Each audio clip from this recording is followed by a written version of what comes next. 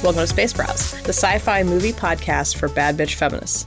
I'm Mary, and this week I'm all by myself because Kate is taking a well-deserved break for a little bit of R&R and relaxation after quite a week. We've had quite a week these last couple weeks, and I hope all of you will join me in a collective feeling of relief, but not complacency. This is not a time where we should all go back to sleep. Relief should not be confused with comfort. We can all feel relieved. We've dodged a bullet for sure. But now there are many miles to go before we sleep. So I encourage you to look at what kind of pieces of legislation passed this last election. Maybe there were some bills around gerrymandering. Maybe there were some bills around human rights surrounding workers, like in California. Uber and Lyft would very much like to treat their employees as if they are car parts, and that is detestable. Is there something that you can be passionate about that can keep your focus on what's going on in your community, what's going on a grassroots level, so that your activism is not just making sure the people on your side consistently get elected? I think we could all stand to be a little bit more well-rounded in that regard. So that would be my advice to you. All right. Enough preaching. Let's have some fun. This week, we are going to be talking about a wonderful movie, Little Shop of Horrors. Enjoy. Today, we are talking about Little Shop of Horrors, which I believe has been my favorite musical since childhood. I've loved this for a long time. I was introduced to it because this movie version of the musical played in heavy rotation in my dentist's waiting room as I was a child. And also my mom likes it, and we would rent it on a fairly regular basis. So it was kind of always just like in my life. And only recently, even though I've known about it for almost 30 years, I recognize that it's foundational to my well-established love of camp, all things camp, and B-movies. I only have recently begun to explore exactly what it's saying about capitalism and consumption, and what a treat, what a dream. I'm enjoying it so much more. I'm like, oh, this is why this resonates. But what is your background with this film, Kate? So I know I saw this movie as a kid, but I hadn't actually revisited this story since 2007 when I was a member of the Greek chorus in a high school production of Little Shop of Horrors. I went to go see this production. Yes, it was a part of it was literally a class production. It wasn't like a cast thing. It was like people who took technical theater and musical theater put together this thing over, and those were classes. It was a labor of love. It was not the spring musicale. Yeah. You guys did Oklahoma or something. Yeah. Yes, exactly. We had some big thing, and then this was just like a fun little campy thing that we did, and it was fun.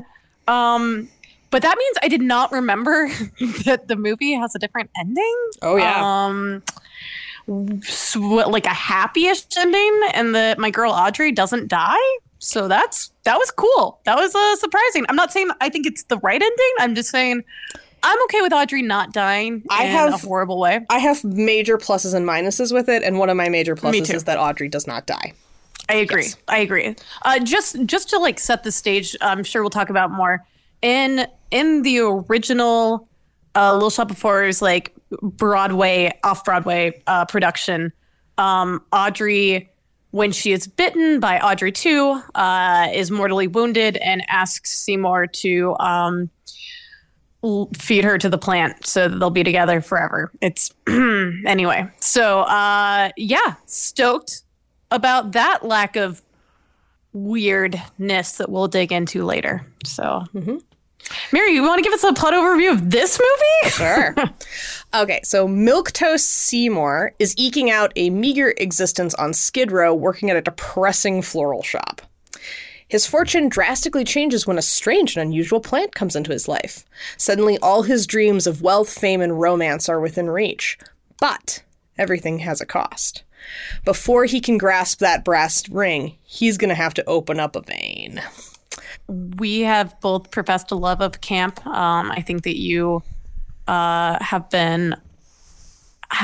a better, more articulate way of discussing your love of camp than I have ever been able to. It is very much an aesthetic that has been in your surrounding you since I met you as a child. So love and was not surprised that this is a movie you love. Of course, yeah.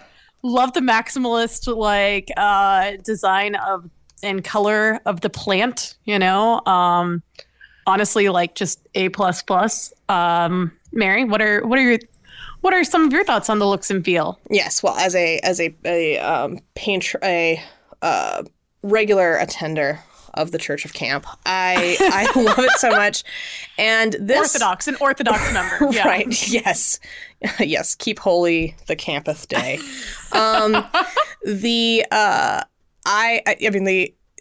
This story fits so well with the extreme aesthetics of camp and also sort of like the gleeful tastelessness of camp. Like, it's funny to talk about. When I thought about doing this, I was like, I mean, can you do it? Because like a lot of camp is certainly not politically correct. I think in a way that generally is. It's not like the blue collar comedy tour. Like, it's generally not hateful, but it is not PC. Sure. That is not part of what it's trying to do. No. In fact, it always seems to like hearken to like values that the people even hearkening to them, I don't think, like, it's like a time, yes. Like looking nostalgically and kindly on a time that we don't actually look kindly nostalgically on in a rational way. Or at the very least, I think it's the issue is that camp is designed to lampoon the status quo. Yes. While also feeling a tenderness for those formative years, which is why a lot of it takes place sort of in the mid-century, because you have like, queer artists and artists of color and people who were definitely on the fringes of traditional, quote unquote, traditional values that were espoused during that time and would be not allowed to be who they truly wanted to be, sort of refactoring that time period in their own image. And that tends to, and that pain, I think, tends to come out during those times of feeling like an outsider in a time of extreme conformity, but still appreciating aspects of that of conformity for its aesthetic value. Right. So like John Waters is an excellent example of this. That's what all of his stuff is basically about. Right. Yeah, absolutely. But like Baltimore was a rough and tumble town. And if you put the lens of those people on like Bobby Sockers, that's funny and that's entertaining. And it's also like sort of like hyper reality of what it is, because, of course, all those traditional values, none of that was ever like really real.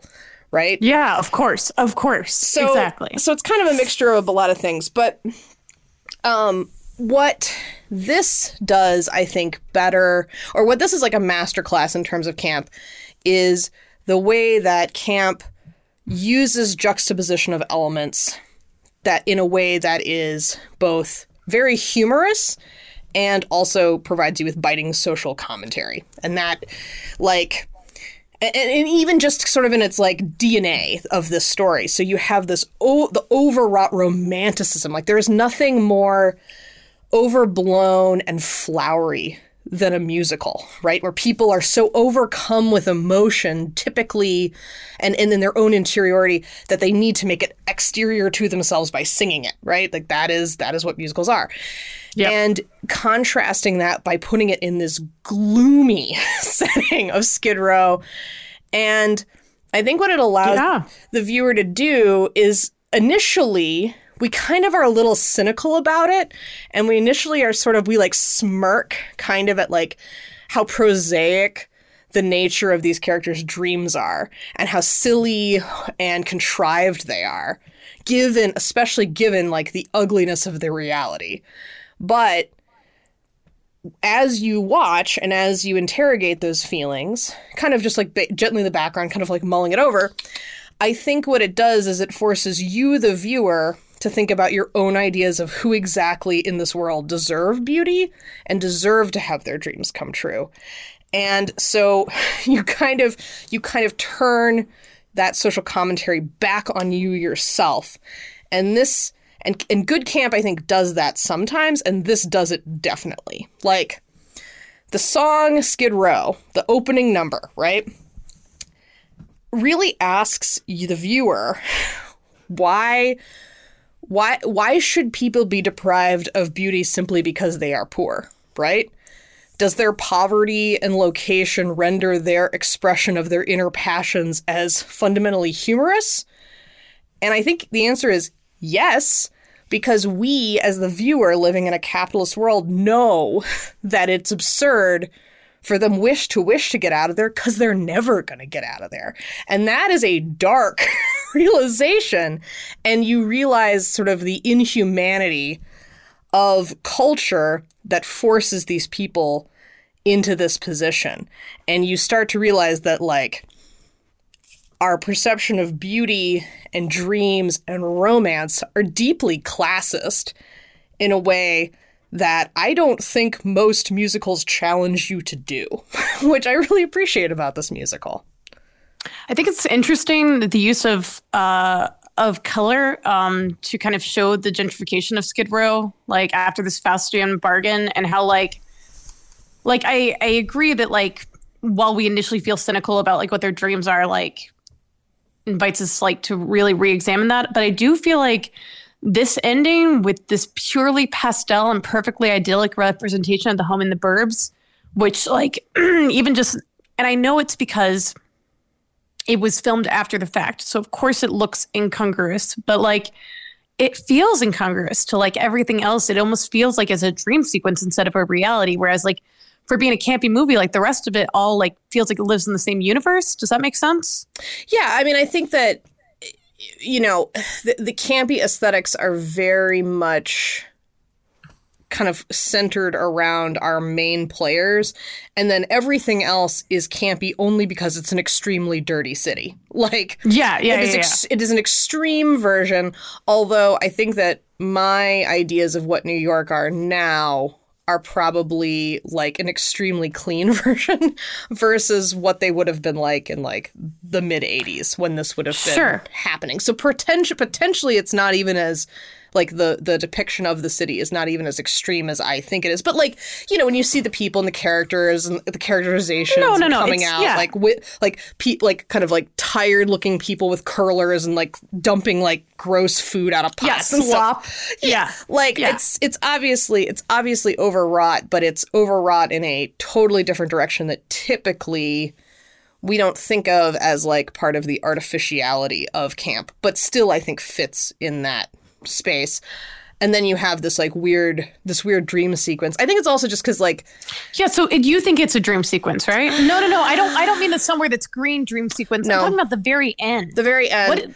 How the very end feels incongruous to the rest of it. I think even more so than somewhere that's green. I think that Frank Oz and Howard Ashman were heartbroken that they had to do this. They were forced basically by the studio to do this. And they had been told by other creative partners throughout that, like, what they wanted to do was not going to work, but that they were going to let them shoot it and they were going to let them do the original ending or the stage ending.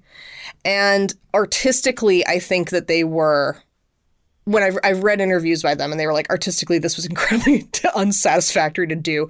So I think that's probably why it feels that way. Yeah. So I think it's sort of like they didn't, that they knew what they wanted to do and they couldn't do it. So they just sort of transplanted sort of like more of the artificiality of like a dream sequence, the main dream sequence, and just kind of stuck it at the end.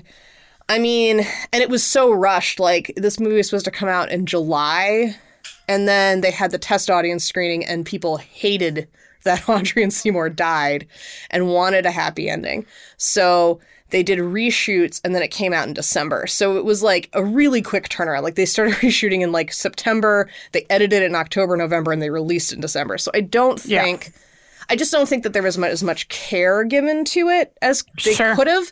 But I don't blame them either for... No. I mean, like, that's a heartbreaking thing to do.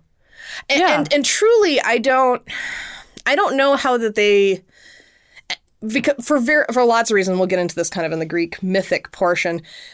making this story have a happy end kind of breaks the structure in a lot of ways. Well, it breaks the morality of it, for sure. Yeah. So I don't really know how they could have, I mean, maybe they could have had, they maybe could have like split the difference and had Audrey survive and Seymour get eaten. That probably might have worked. But I think, I mean, like, just, I don't think that, I understand also that test audiences probably could not deal with Rick Moranis the world being, yeah, fair. Yeah. I mean, like, even more so than the world being taken over. Like, yeah. Like, I mean, he is just so universally beloved and does seem to be, like, kind of a really decent person, which definitely comes through in this role, that it hurts to see bad things happen to them. I also think it's just different. Like, when you see a stage play, and when you see this stage play, right, what happens is, traditionally, you see all the characters get eaten, right? And then at the end, there's sort of, you know, and then it kind of like ends. And then there is a big curtain call number where they all come out again dressed as plants, and then they sing at you again. And so it's sort of like, you sort of have that release as the audience being like, okay, they're all right. Like, because you know that they're all right. And you don't have that in a movie. And Frank Oz, I know, felt very strongly that if they were going to make this, it was not going to be just a filmed version of the stage play. He felt very concerned that this was not going to be filmable, and did a ton of work, like worked for 6 months just making this into a script as opposed to a stage play. Like, right? Yeah, absolutely. So and it pays off. Of course, like it's the right call, but I just. The ending is a problem, for sure, because you understand both the way it really should have been, but you also understand the way that wouldn't work, that people would not like that. And like, you know, yes, 100%. But this did make me think about like why this movie feels so, or why this musical and why this movie feels so different from a lot of other depictions of people trying to make it in musicals. So like, it's obviously not really like Fame or anything like that, because you don't have, it's not about the theater. That's not what the story is about. Yep. So the things I could best compare it to were things like Les Mis, where we see, for people for whom poverty forms the basis of their nobility and sometimes principles, like revolutionaries, passionate artists, like women that are angels with dirty faces, like that kind of thing. Basically, any of the jerkwads in Rent fit this bill, right? Yep.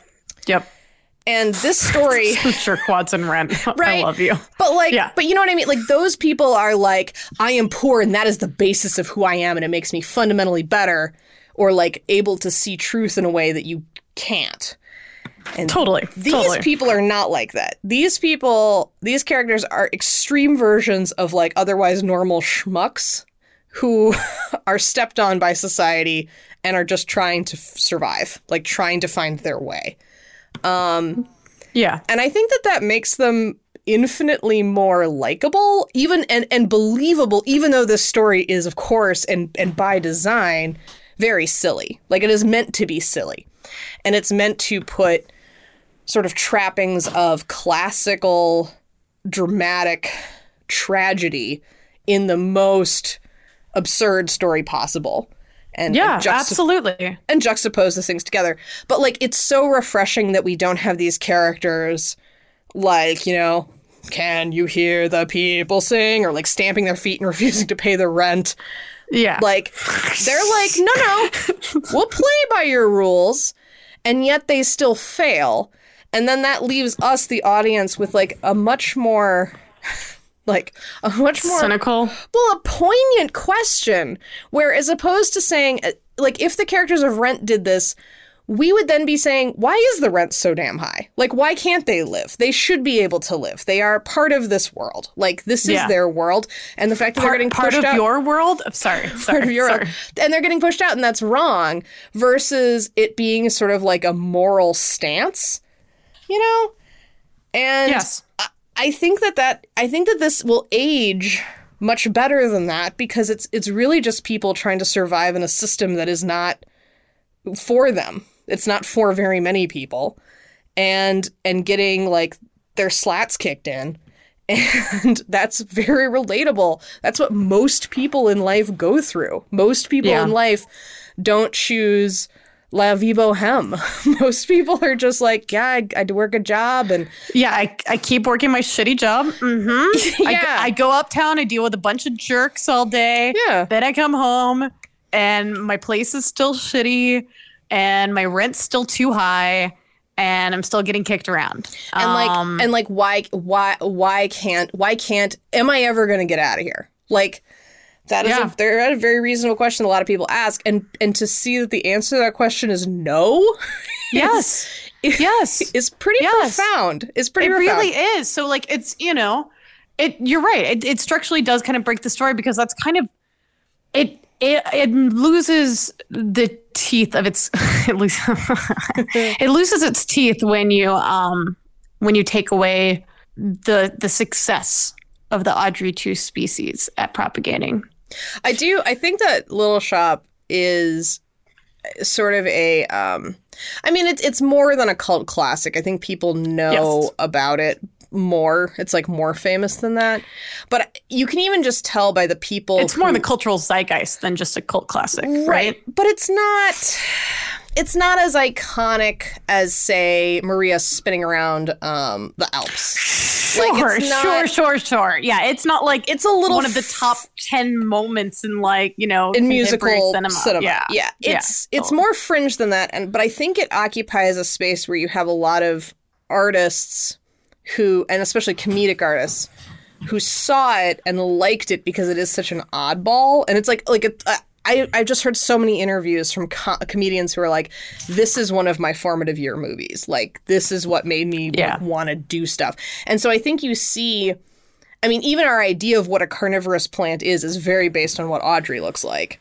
Absolutely. And so you see her DNA all over the place, which is pretty cool. Yeah. Which is pretty cool throughout the world. And I think another reason that she almost represents, or he, it's a plant. It's basically sexless, but I guess it's more female than male. I don't know. I know, it's voiced by a man. It just, now we're getting into gender troubles. Doesn't matter. Butler. It doesn't matter. Yeah. Yeah. Audrey's a they, them. Yep. I think that they represent in many ways, both this incredible, cautionary tale of, what greed is. Greed and consumption, I think, is, a core idea of it. But also just sort of, kind of punching the wind out of a lot of, middle-class discomfort with, what it takes to actually advance in the world. I love that scene in the beginning where Mushnik is talking to the Greek chorus women, Crystal Renette, about bettering themselves and Siobhan.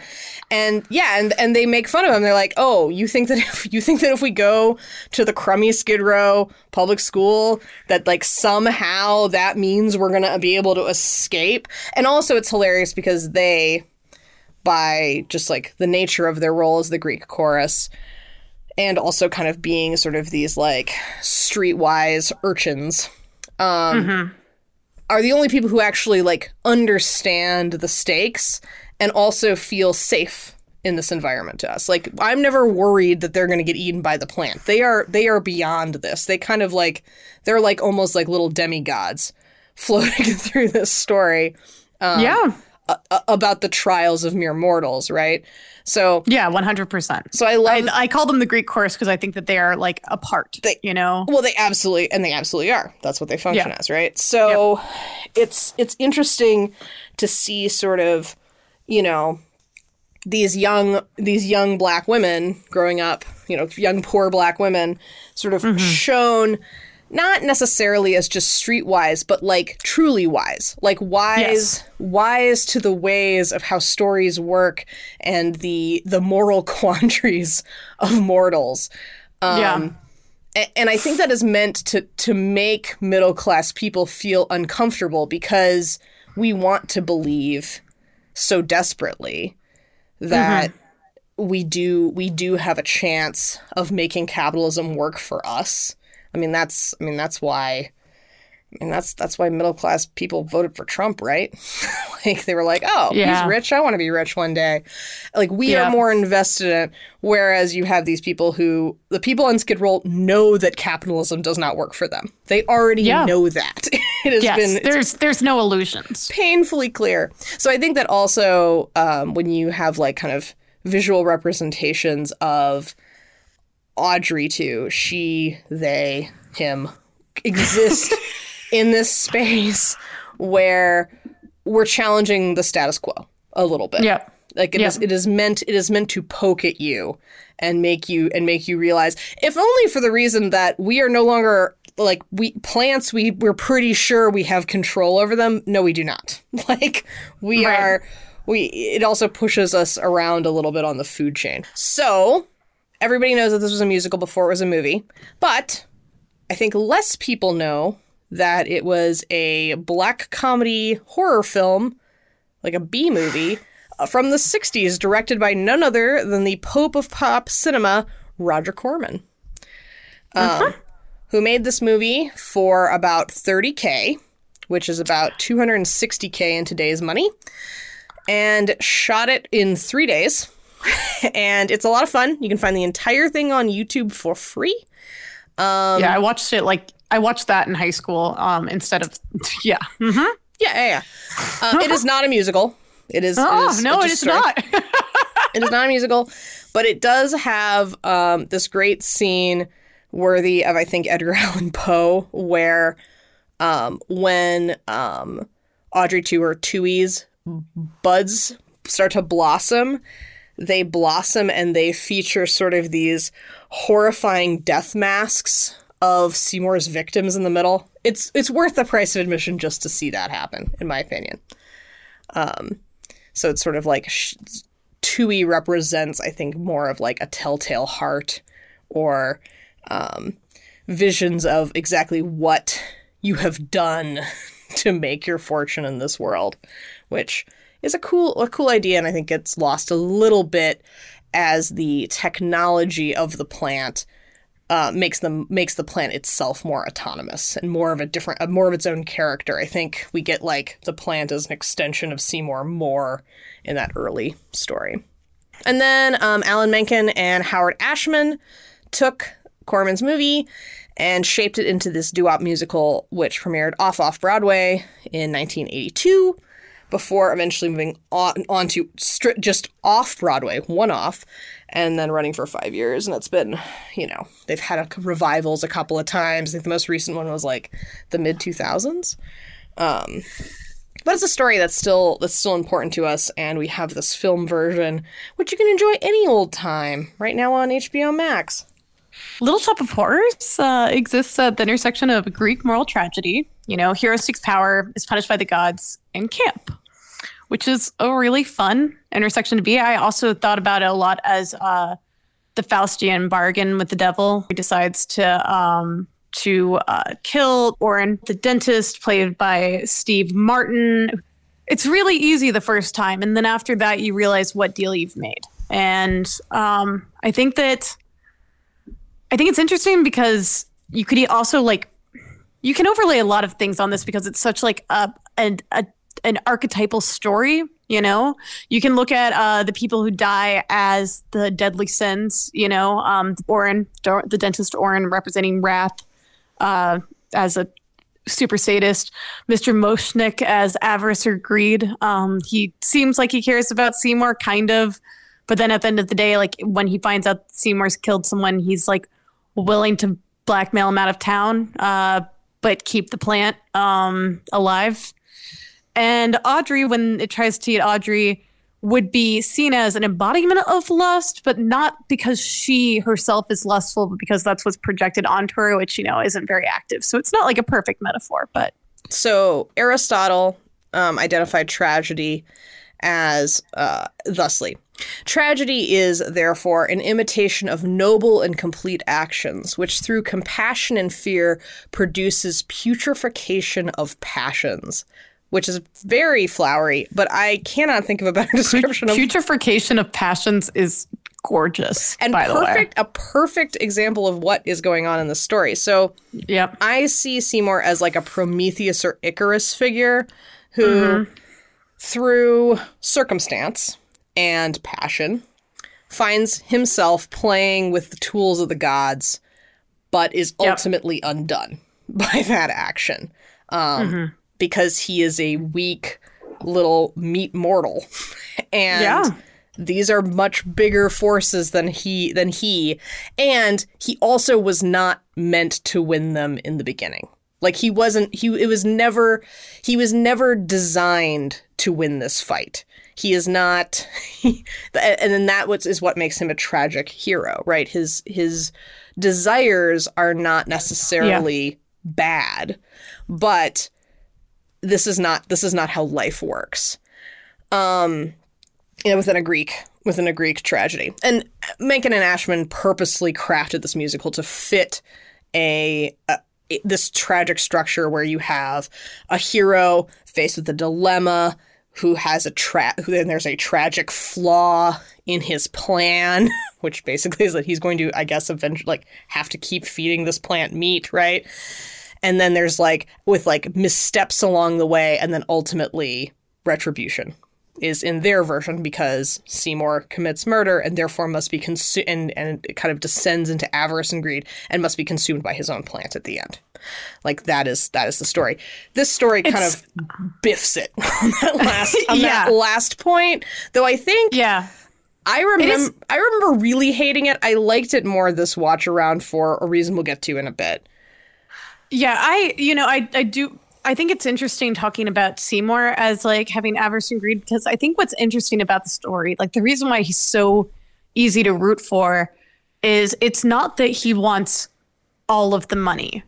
He aspires to have a better life and to also like lift someone else out of this terrible place, And himself. I mean, like at the beginning where he's poor. Himself and all my life, all I've ever been is poor.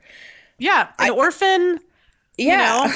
Yeah. No, absolutely. I think that even more so than a lot of Greek tragedies. Yes. The gods at play here, I think, are capitalism and consumption.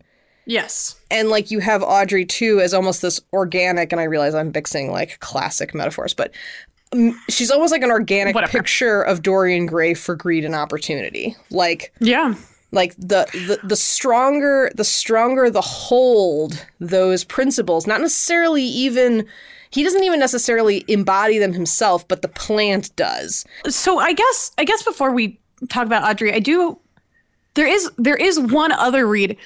Okay, this is when you know you have a really rich text, because there were like a million reads you can have of it, right? So I went and I read a scholarly article about race in Little Shop of Horrors. Mm-hmm. So I want to read a quote from Alan Menken about that before I present this read that I don't necessarily agree with. I think it's more what we're talking about now, but I just think I want to talk about the two of them in contrast. Mm-hmm. So Alan Menken, who wrote the songs to this, and my Part of Your World joke was perfect because he also wrote Little Mermaid. Mm. Anyway. Talented man.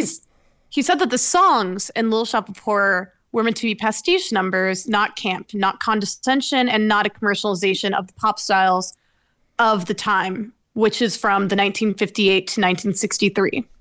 So while I don't think he's saying that the movie's not camp, the movie is inarguably camp. He wasn't trying to like talk down to this, but America was still largely segregated then. We talked about how it's still segregated now. So there is a read of this in which there's a contextual fear at the time that white culture is being attacked and driven out by the inclusion of Black popular culture and music. Audrey II gains popularity through media and is ultimately, and that's how it's disseminated, and is ultimately a looming force of doom and evil conquering the world. And so the fears of like the white suburbanites who are worried about like their culture being stolen is ultimately realized through, this alien force. And we've talked about how in other works, the alien, the other, is used as shorthand to talk about Black people and minorities. However, I don't think that this is what Mencken is trying to achieve. I felt like I had to at least speak truth to power. It's an interesting read for sure. I think it's made weirder by the fact that the flight to the suburbs works in this. I think it's at odds with the gentrifying force of Audrey 2. Like, that's why I don't think it works for me. Audrey 2 obviously is voiced by, and it must be meant by, Levi Stubbs, a fantastic doo-wop artist. Okay, so like yes. So they have a black voice singing in a black style of music. That I cannot argue with. However, I would argue that all of the music that is in this, for the most part, follows that doo-wop style. And the truly challenging, I mean, there's a reason Rick Moranis could do this singing. The truly challenging that Seymour has, the truly challenging numbers are performed either by black doo-wop artists or Ellen Greene, who is Audrey 1, who originated this role off Broadway. So I'm kind of like, if you can get Levi Stubbs to sing it, why wouldn't you? Like, right? No. Yeah. So I agree. I think that that's one read of this. I think it's at odds with the fact that Audrey 2 really does represent a gentrifying force. And the fact that, like, the second that they put Audrey 2 in the window and they're flooded with the first round of upper class customers, we see those customers run off, quite literally. The local inhabitants of Skid Row, like, run them out when they're trying to walk into the store. Yeah. And I think that is truly the driving force here. Like, I feel like I don't want to leave important reads on the table, like, without even mentioning them. But, like, I don't think that is honestly the powerful mechanism here. I do think it's capitalism. And I think that Seymour can no more escape Skid Row than we can escape capitalism. Is a statement about how upward mobility is the exception, not the rule. Yes. And about, like, systems, like cycles of poverty. Well, and that's why I wanted to bring it up here instead of, like, trying to bounce back to it later. So totally. I'm sorry, I didn't mean to totally derail. No. You know. I mean, I think that, I mean, I'll put out there. I think that anytime you get into, and I assume that this academic article is probably from the 90s is what I would guess, just because I think 2008. Ooh. But to me, it's very 90s to have this idea of, like, Black people are taking over via the media. And I'm like, no, we will let some of them have money via the media. But we're just going to consume it. We're just going to eat it up. Like, we just want the talent. We don't want to help. We don't want to hear the messages. We don't want to acknowledge that they are equal to us and allow them to have our nice white collar jobs. No, no. Yeah. Like, and we talked about this with Donald Glover's, This Is America, because that's something I feel like he's really exploring in that piece. And not so many episodes you can find on our feed now, but they're talking about, like, the attitude in, like, 1958, like this this fear. I think you're right that, like, in the 90s that was something that, like, people were discussing more because it's been so truly proven not a thing. Yeah. It, like, this idea that, like, Beyonce is in, like, the Illuminati. It's like, guys, come on. I know that there's a rule. Like, I believe fully there is a room of, like, maximum 8 people deciding the future of our world, and they are white men. I promise you. Anyway, well, they're definitely not Beyonce. They're definitely not Beyonce. Like, choice. Come on, like, it's a crazy choice.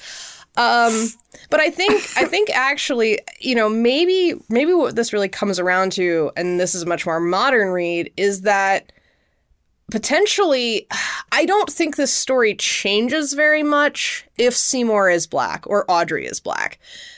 I think probably if you updated it as such, it would make more sense given, like, kind of the disparity of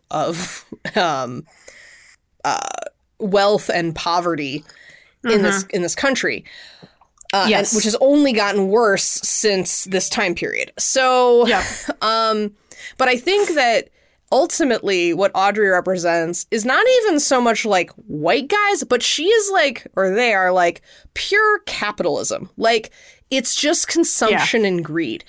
They don't care who it is. They will manipulate that person until they get their blood sacrificed.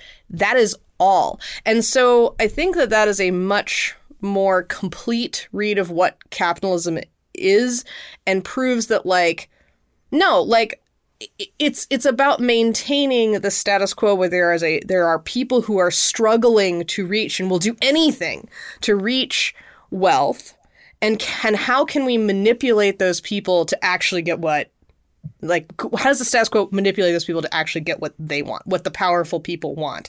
So I think I appreciate it. Race is something that definitely I think is, like, not as explored in this as it should be. Even though I think that Renette, Crystal, and Chiffon kind of dare the audience to think about those things just by their presence and fabulousness. Yes, absolutely.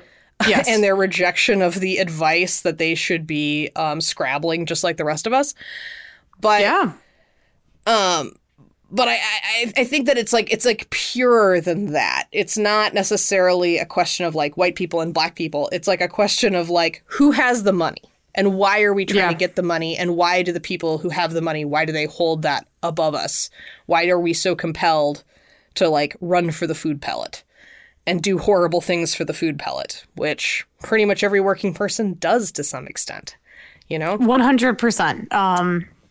Yeah, if you want to hear us explore this in more detail, please listen to our episode of Us, which we discussed or most of our episodes since we talk about capitalism a lot on this show. But this is an intersection. This is not just a straight Greek tragedy, and or even if it is sort of like one with, like, a broken wing, like this story is by its name, its ending.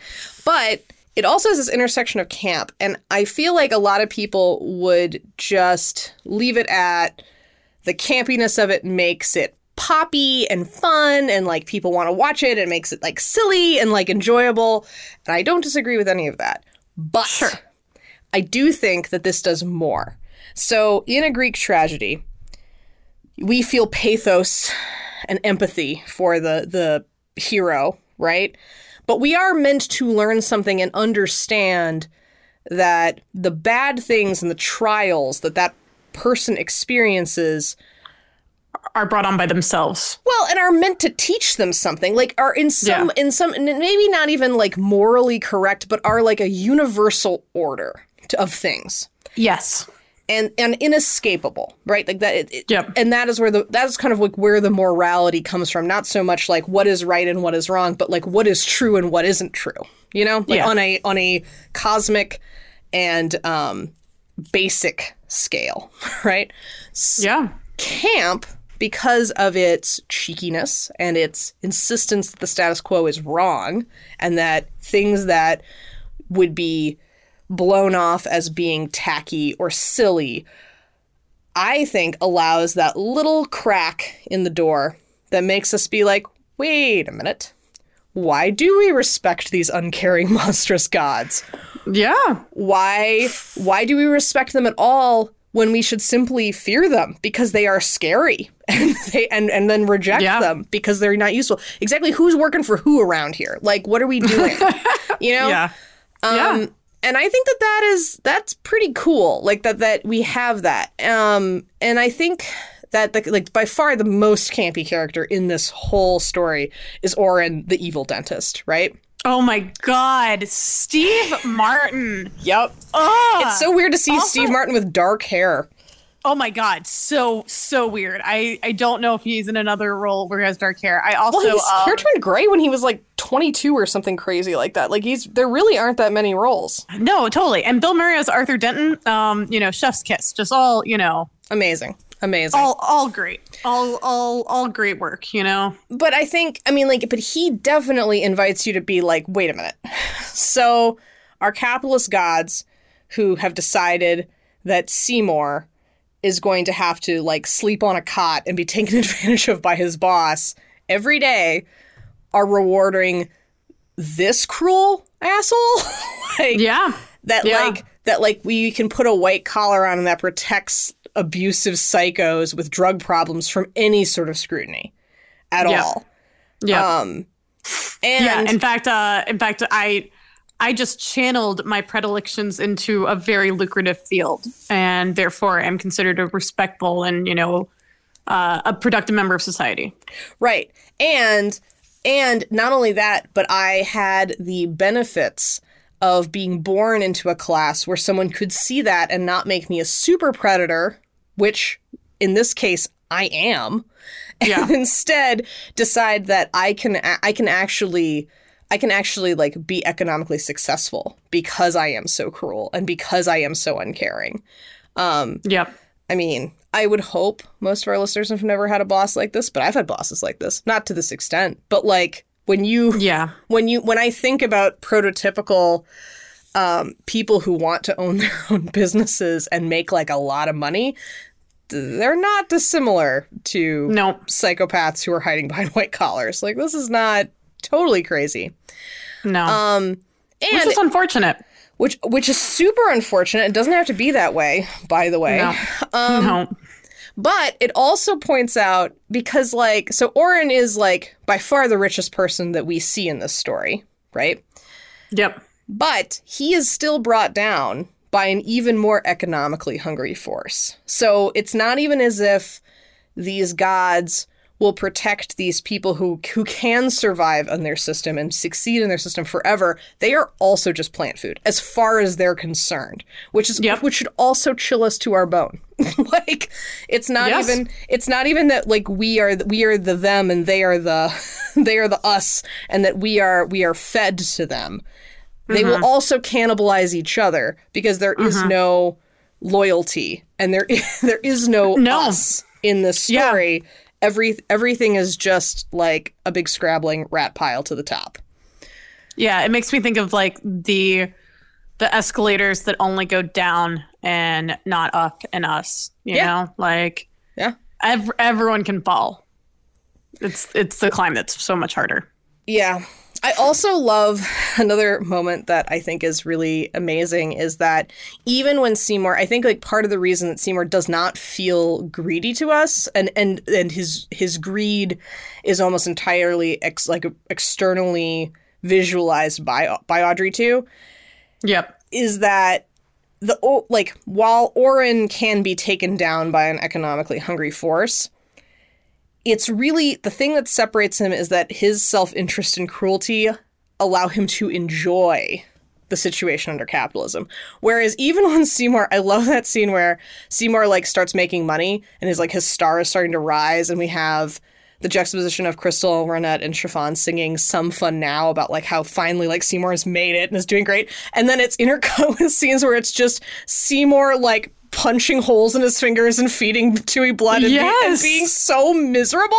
It's like so smart. It's so smart. And like who cannot relate to that? Like, you get your first job, you start making some real money, and you're sad. You're miserable because working constantly. Working jobs is stressful and it's not fun. Yeah.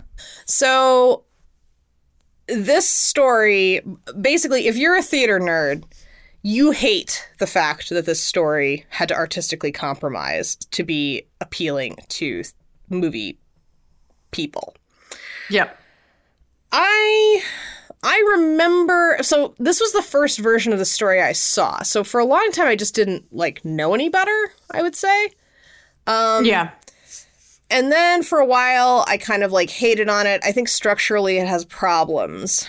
I kind of had forgotten that the last thing Seymour does before destroying Audrey 2 with a cleansing blast of electricity, aka modern fire, which felt appropriately mythic for the Prometheus. Yeah. Is that he rejects like the true like race to the bottom move he could make of capitalism, which would be to spread this cancer that is this plant that wants to eat people through the entire world, right? Yeah.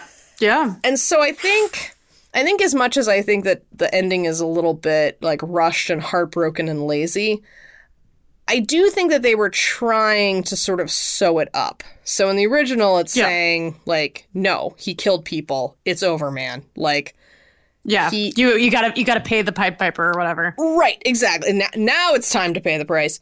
Yeah, exactly. Do you like that I brought in another mythology?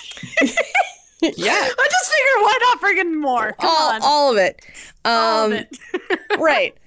And instead, there's sort of this like move where he rejects it. We see throughout that it's not as if he's necessarily pursuing it, but he's not turning it away. Like you have that whole scene where, you know, it's like like it's just people giving him pens and sign this and do this and you're the expert. Even the Greek chorus sings at that point, it's not merit, it's supply and demand. So it's not as if he deserved this, it's just what the people want. So we will give it to you. So I think in that instance, I think we're meant to understand that like Seymour has officially stepped out, has cut himself off from this representation of his greed by rejecting it and now can kill the plant. I do think that is the best argument for why this is the ending that we get. And I appreciate that they tried something here. Like, I mean, like, I appreciate that they understood. Definitely they understood the story was more nuanced and important than just silliness. Like, they had to. Mm-hmm. Yeah. And I like that they understood sort of like the moves that they thought they would need to make, even if the happy ending that they had to like kind of shoehorn in here doesn't quite make sense. Fit. Yeah. My major quibble with it is that they cut the final song, which I don't think that they would have to cut. No, I think it could have existed in the end. But it really drives home the message of the story in a very blatant and true way. That I think, and kind of throughout, I've been talking about how a lot of it is you, the audience member. Like, I think that this is a more demanding musical because it asks you to like internalize what's happening and then question your own belief system around it. And that is like where the art comes from, you know? Yeah. And this last song like fully breaks the fourth wall and tells you what the moral message of the story is, which I think is why it kind of like pays off with that sort of like externalization and then to draw forth your interior process with this film. So, or the story. Yeah. So if you'll permit me, the last song is Don't Feed the Plants. And these are some choice couplets. They may offer you fortune and fame, love and money and instant acclaim, but whatever they offer you, don't feed the plants. They may offer you lots of cheap thrills, fancy condos in Beverly Hills, but whatever they offer you, don't feed the plants. Hold your hat and hang on to your soul. Something's coming to eat the world whole. If we fight, we've still got a chance. But whatever they offer you, though they're slopping the trough for you, please, whatever they offer you, don't feed the plants. Which is awesome, and like reminds me of something that like Cornel West would say. Like it is a Marxist like chant practically. Like even though they feed you, even though you think you need them, even if they have all of the like things you desire, you cannot feed these plants because they're coming to eat the world whole. They are not interested in you. And what's a more perfect metaphor than corporations right now that are literally destroying the earth? But like, who among us working to make other people money are not feeding these plants? Who? No, of course we all do. I don't think that the regular consumer is as culpable as giant corporations because they're more responsible for whatever. We've talked about this before, but yes, we are all complicit. But I think it's like very powerful, and it should still be in here, even if it's sort of like a magical realism breaking sort of like like what they do in the end of Mamma Mia, or maybe it's where like suddenly there's just like it's like a big group the number. The whole cast is singing, group number, exactly. No, it really did need to be in there, Well, because we need this final plea to the audience that, like, the only way we're going to defang these capitalist gods is to reject this greed that can consume us. And I think that it's the humanistic end that would make Prometheus proud. Like, that is what these tragic heroes fight for. And it's a shame it's not in it. That is, like, probably my biggest beef with this end. Yeah. It needed this song to cap off the end of the story. Yep. So I what I like, but definitely Renette, Chiffon, and Crystal are my favorite characters in this story. Sure. Yeah, absolutely.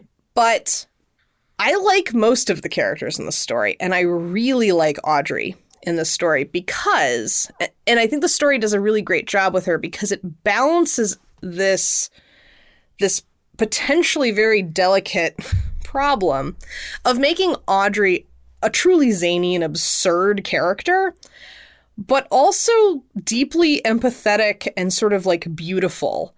In a way, she reminds me the most of a John Waters character in this, where she's not like a John Waters character would make her grotesque but beautiful at the same time, and she has sort of that DNA. It's sort of softened. Yeah. It's much more softened than anything he would do, but you understand both that Audrey is absurd, but also like absolutely deserves respect and the humanity that she is being denied. In a way that is almost like physically painful to watch. Yeah. And I think that's she's a really interesting character in that way. I worry I have like maybe a harsher perspective on Audrey. Audrey feels like the trope of this like fallen woman who has done unsavory things to survive. Like she mentions like working at like a club. I don't think she's a sex worker. She could be whatever, but like, you know, fallen woman therefore believes she's unworthy. Like she has like low self-esteem on like a clinical level, you know? Yes. And I think maybe is even an emotional masochist. And what I'm saying is like, I want to send Audrey to therapy, you know, like so much. Like, yes, she is kind and she loves Seymour and I want only the best for her. But it's so hard to watch like because the Greek chorus is not really within the story. There's really only one female character in the story, you know? And it's Audrey, and it's hard to watch like her be like this monolith and her be like so broken, you know? And I understand people are broken. I'm so torn, Mary. But yeah. With that said, I do enjoy that. So I hate the original. Here's what I hate about the original ending. We've talked about all the great things about it. I hate how it does Audrey. I hate the idea that Audrey is such a doormat of a woman who is willing to put up with someone abusing her. And oh God, that sounds awful. I'm not victim shaming. I am saying as someone who watches things and wants to see someone, I want to see someone not take shit because of the millennia of women taking shit, you know? Like it's hard for me to watch a woman get abused. I know everyone else has an easy time with it, so you know I'm an anomaly. But like, it's just it's hard. And then at the end of the off-Broadway musical, she realizes that Seymour's killed these people, and she loves him so much, and she's like, just feed me to the plant, and then we can be together forever because you deserve this success. But what she's also saying is like, you know, just keep murdering people. And I'll just be one of those collection of bodies in this plan. It's cool. Like that way we can be together, which like does not actually make Seymour feel good. And he tries to kill himself and like, whatever. It's dark. But even though she's kind of saved by Seymour, I also feel like in this movie, by saying that she loves him, by giving him an out from avarice and greed and the courage to change their situation without it being tied to money, I think she kind of saves him a little bit in the movie. So I don't know. I kind of think that the movie does better by Audrey than the original. Yeah, I can see that. I mean, basically the only reason to me that she dies in the original is because in Greek tragedies, the gods are not happy just to ruin the lives of the heroes. No, they kill everything. They destroy everything that person loves. Yeah. So, yes. But then in that, she is objectified pretty extremely. Yeah. So, and that's, when I said that she was like the embodiment of lust, like instead of like, you know, if the dentist is wrath, if Mr. Mushnik is avarice or greed, she doesn't even get to like be an embodiment. Like she doesn't even get to like possess the sin. It's just something that's projected onto her. Like she's like such like an object, like that she's more of a reflection. I don't know. Like, I think that this gives her more autonomy. Well, in this end, if anyone deserves somewhere that's green, it's Audrey. She truly, Sure, I mean, like, sure. everybody in this story is bad. Mushnik is bad. Seymour is bad. Oren is bad. It's not a huge cast, right? Yeah. She is the yeah. only person who has not done anything bad, whose motives are pure and stay pure the whole time, even in the face of greed. So I think that her death in the story is meant to be sort of like Ophelia's, where it's just like she's just this innocent party, and it's so sad that she dies. It's gutting. Yeah. In terms of, so I like Somewhere That's Green. I mean, the lyrics are redonkulous, but yes, the emotion that it's delivered, I think, dares the listener to judge or dismiss what Audrey is talking about. So I would argue that you cannot be moved by Les Mis's Fatine's noble cries of her self-sacrifice. Yeah. And then blow off Audrey's lament as like just shallow sobbing. Like, you cannot do it, because I think that it both dares you to do that as the audience, and then is like, check yourself, because Somewhere That Green is even more powerful than I Had a Dream, because like many of us cannot even fathom the despair of Les Mis, like, and the cruelty of the world. Like, that world is like so extreme, but like, who truly cannot relate in like our modern consumer-driven society of Audrey's desire to find self-respect by owning a nice toaster? Like, it's silly, but that is the situation we are in. Like, it validates us and teases us for our capitalistic motivations, and says like, of course this is what you think will give you what you want. You're told this from birth that this is what you want. Yeah. But look at this woman. This expression is something deeper and poignant. And the framing is silly, but her Somewhere That Green is her desire to have love and safety, and she deserves that just like anybody else. Like, and the fact that this is the way she can express it is relatable and heartbreaking. So I think it's like it's like, when you listen to it, it's almost, to me, like, it works on so many levels. Like, it makes you realize how wildly cruel the system is for not letting her have that, because it's not like she's not asking for a lot. Yeah, no. She wants a fence of real chain link. She just wants to live. She wants a living wage, basically, in a house. She wants like modest, nice things, and she wants to watch I Love Lucy on TV, like, while snuggling with her husband.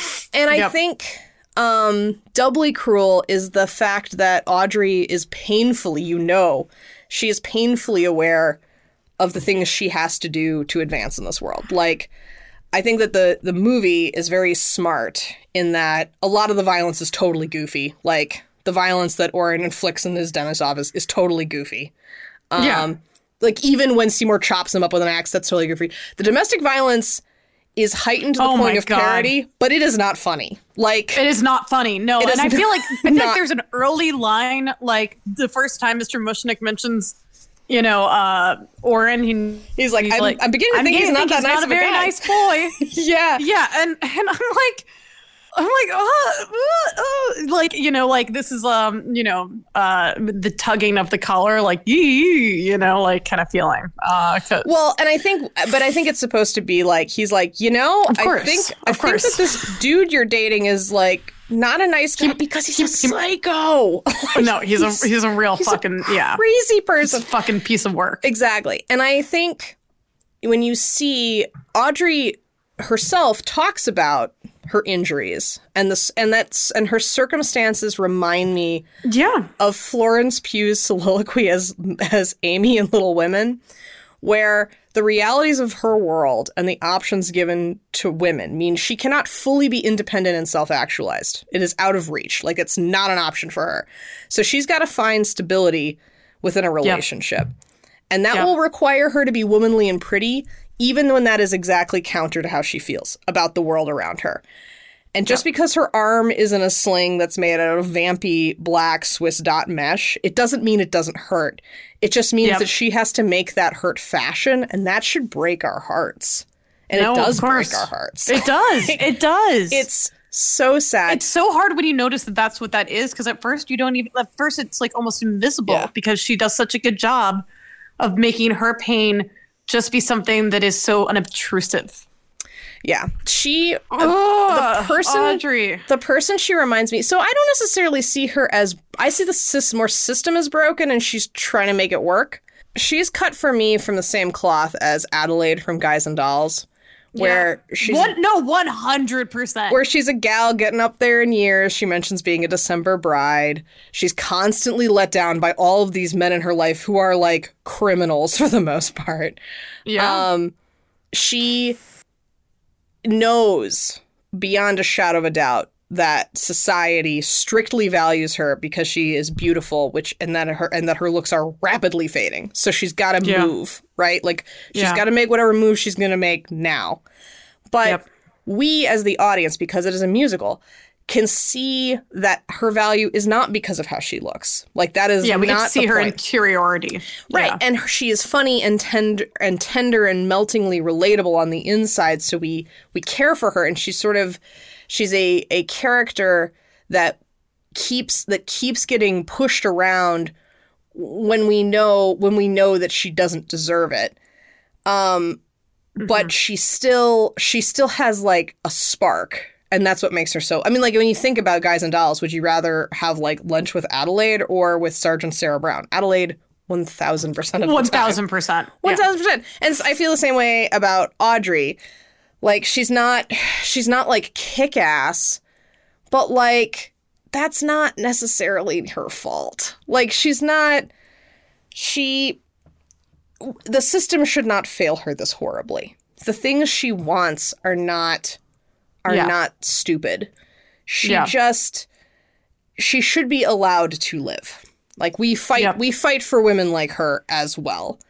Yes, of course. Yeah, so I'm happy. I mean, funnily enough, so I like Somewhere That's Green, but I do not like Suddenly Seymour given the ending that we have.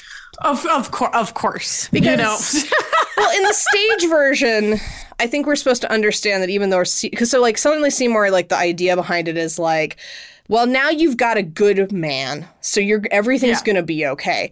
And the poignant nature of the stage is, no, it's not. He's actually going to kill you. Like he's a murderer. Right. Yeah. He's the reason why you died. No, of course. Like I feel like in the stage play, even though she like is like, no, sacrifice me, whatever, I think that you very much squarely put her death at his feet. Oh, well, you should. I mean, he is a willing participant, even though he's not enjoying it to the same degree, of the same violent system that allows Orin to treat women like Audrey like trash. Like, he is still enjoying, I think, that power dynamic where he can be like, wipe off your makeup, show me a clean face. I'm going to... You don't have to hide your face from me. Yeah, like... Yeah. You know, he's not... I hate that shit. Yeah, like Seymour kind of comes this like nice guy who's going to save Audrey from like her tardy ways and whisk her to like a life of respectability. And the fact that does happen in the story to me is like way more distasteful than the fact that like Audrey doesn't like fight back against Orin or like she in and of herself deserves to be rescued just because she's a human being, but she shouldn't be made to feel bad about who she is, about the things she's done or who she is or her aesthetic or any of that stuff. Like Seymour, get out of here with that trash. I agree with that, obviously. Yeah. And I'm not saying. Listen, the best songs are neither of those songs. I think we can agree, right? Yeah. I think every other song is better than both of those songs. What's a worse song? I mean, I truly like Somewhere That's Green. I think it's a camp masterpiece of like the desire for capitalism in suburbia. Like, I don't love I'm a Mean Green Mother from Outer Space and I'm mad. I think that Somewhere That's Green is a better song than that one. Fine. I think that's a fun song, though. It's fun.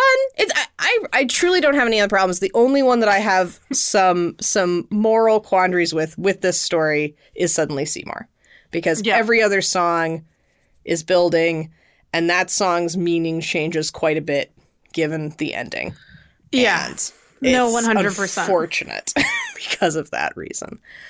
So we've been talking about it. I honestly prefer Audrey living. Yes. Audrey has did nothing to deserve to die. The only reason she would die is to be like a final proof of Seymour's monstrousness. Which and I genuinely pluses and don't minuses. Yeah, I genuinely don't understand her wanting to be fed to the plant in this stage version. Like, I think maybe she's lost a lot of blood and isn't thinking clearly, but like, I don't think in a logical way that works for me. I think that they just do it so that she can come out dressed as a plant at the end and sing "Don't Feed the Plants," because everybody else who is fed to the plants gets to do that. So yeah. I mean, I think it's because the plant has to be the total victor. Like, the plant has to, everything that dies is because the plant eats it. Yeah. Like, the greed must consume all. So, and there's no reason. So it's not there for a logical reason. Well, so that's why I find dissonance there. It's story. Like, that's right. It's like it's sort of like moving plot pieces. Armor sort of thing. Yeah. Well, and also, like, Seymour wouldn't just feed her to the plant. Although that could work and be chilling, where he just feeds her to the plant. And he, like, because she's dead. And he's like, well, this is what I do with dead people. Like, I think that by having the happy ending and the fantasy brought to life of fleeing to the burbs, you have to grapple with you don't have to, but it's there where you start being like, well, I mean, white flight further depressed the inner city. So not great. And especially with that reading of, like, if this is a little bit about, like, fear of, like, keeping, like, right, like, white hegemony of culture, and which caused white flight, those things go hand in hand in terms of, like, problematic. Right. And I think that we see, like, the flower shop in this version get better. And we see some juxtaposition of, like, other, like Audrey's window has, like, lacy curtains, and everybody else's window has, like, like tattered screens. So, like, you have these sort of, like, little visual indicators of, like, where the success is. Although I think that Audrey probably had that anyway at the beginning. Yeah.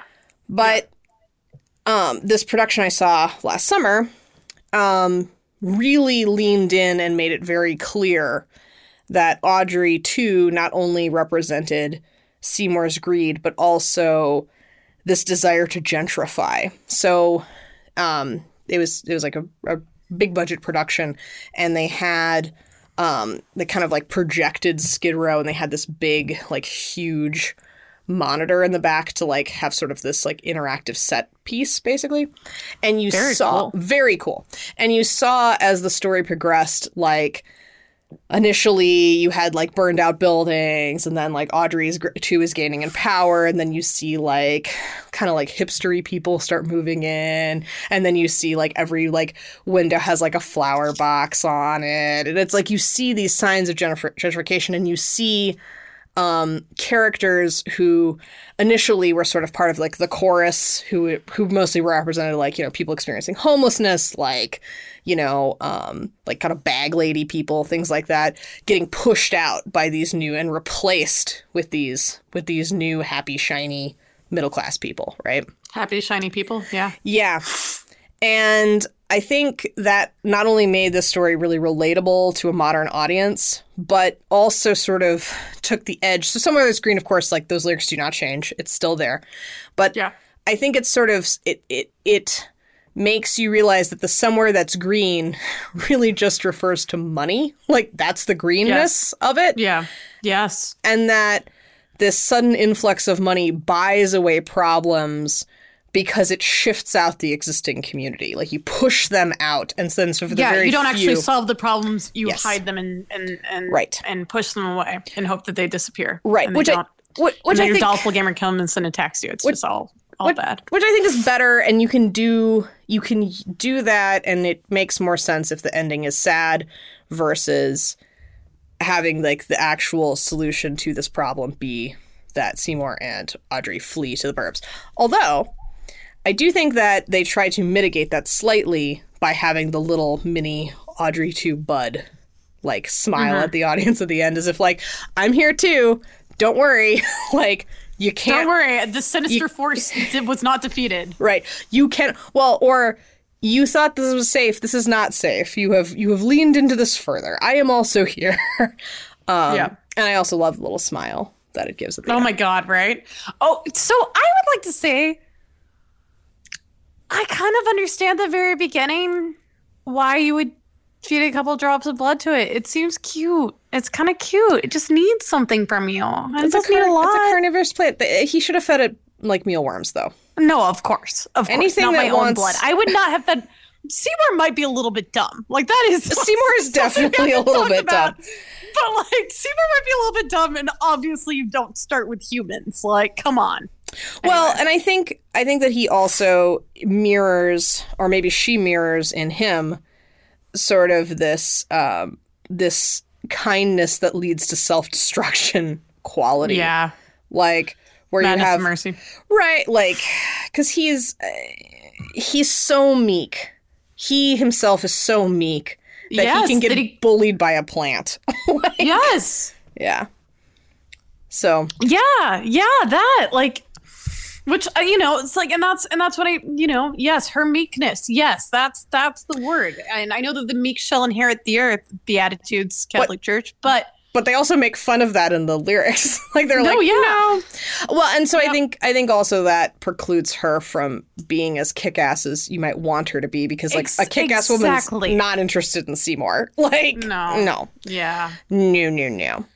No. So, Mary, I believe that this movie is sci-fi. Is this movie feminist? And it's an interesting from a feminist perspective. It's definitely not feminist with a capital F. And Audrey is not a feminist hero. But no, I think she's interesting from a feminist perspective. And I think it's important to have versions... Multiple kinds of women? Well, versions of this kind of portrayal of a woman that would be very easy. I mean, like, Audrey is the kind of woman that you would hear about on a true crime podcast, and you would think to yourself, well, of course she died. Yes. Right? Like... I don't listen to this is not... But do you know what I mean? This is where I tell you all that I'm better than everyone else, and I don't listen to true crime podcasts. I'm kidding. I don't think that makes me better than anyone. I just don't want to invite my imagination into even darker places. Yep. But, nope. But do you know what I mean? Like, she's the type of person that we are meant to be like, well, yeah. Like, she made bad choices, and that's where she is now. And, like, yeah. Like, that would never happen to me. And I hate that, because I don't even think she makes... No. I think that the only bad choice she makes is not valuing herself enough. Honestly, genuinely. Not valuing herself enough to be like, oh, I don't deserve what Oren is dishing out. He's a psychopath, straight up. And let's fucking feed him to a plant, Yeah. This is my idea. This is my plan. Yeah, and I think that they put her in a, like, she has that conversation. So I think that the Greek chorus kind of like comes and goes out of the world, right? Yeah, and then one of the moments that they're in, they're telling her, like, you don't, like, that, you shouldn't date that guy. That guy's obviously crazy. So I don't think that it's even meaning to say that, like, because Audrey is poor, this is what she has to put up with. But I think it does deal with the reality of the system puts people in really bad positions where they can be taken advantage of, and then we blame them for it. And that's wrong. That's a wrong thing to do. It is. And so I like that invitation to empathize and care for Audrey, even if she normally would be someone you would sort of dismiss as a weak person, or as a as the type of person who does go missing and gets fed to carnivorous plants. I don't know. So yeah. So I think she's important from a feminist perspective, and I love an Adelaide. Any Adelaide I'm into. I think those characters that are sort of heartbreaking and so funny at the same time, I think do a lot to humanize the female experience, which I think Audrey definitely has a very female experience over the course of this story. Yes, 100%. And it's so cool that it lays it squarely like that. Like the reason that Audrey's life is bad is because of capitalism. Boom. That is like true for this story. And the reason that she has that bad things happen and she almost dies are because of capitalism. Boom. Like even though there are extreme forces, they all represent this system and are held in place by this system that is letting her down so hardcore. Yeah. Which I think is poignant and something that I don't even feel like I feel like more capital F feminist works sometimes don't even get at. So kudos to this. What do you think?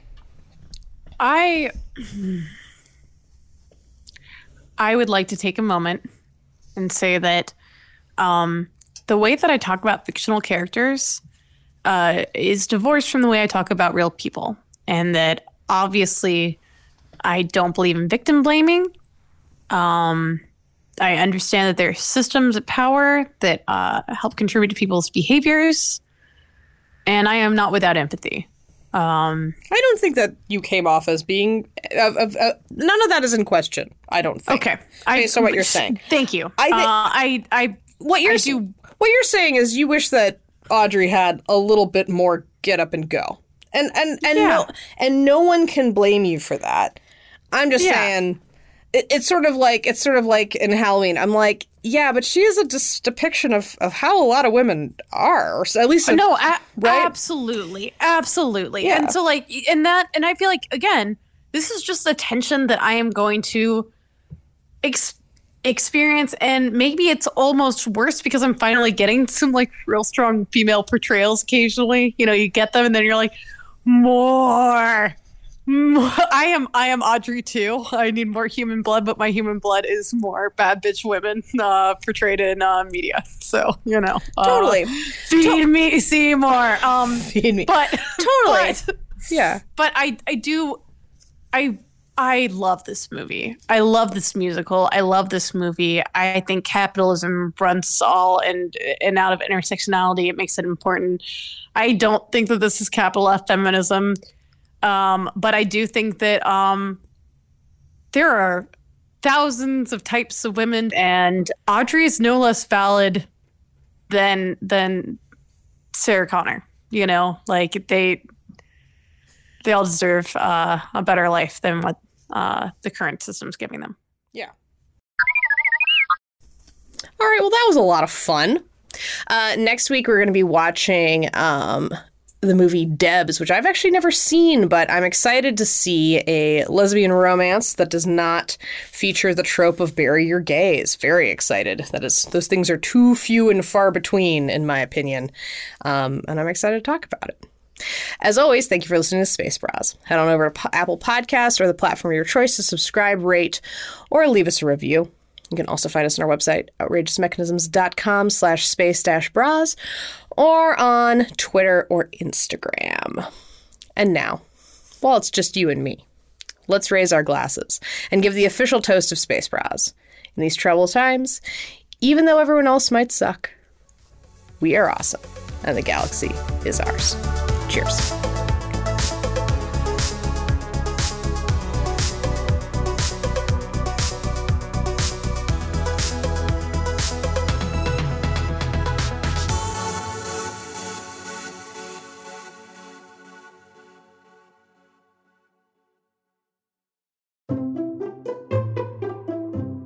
Outrageous.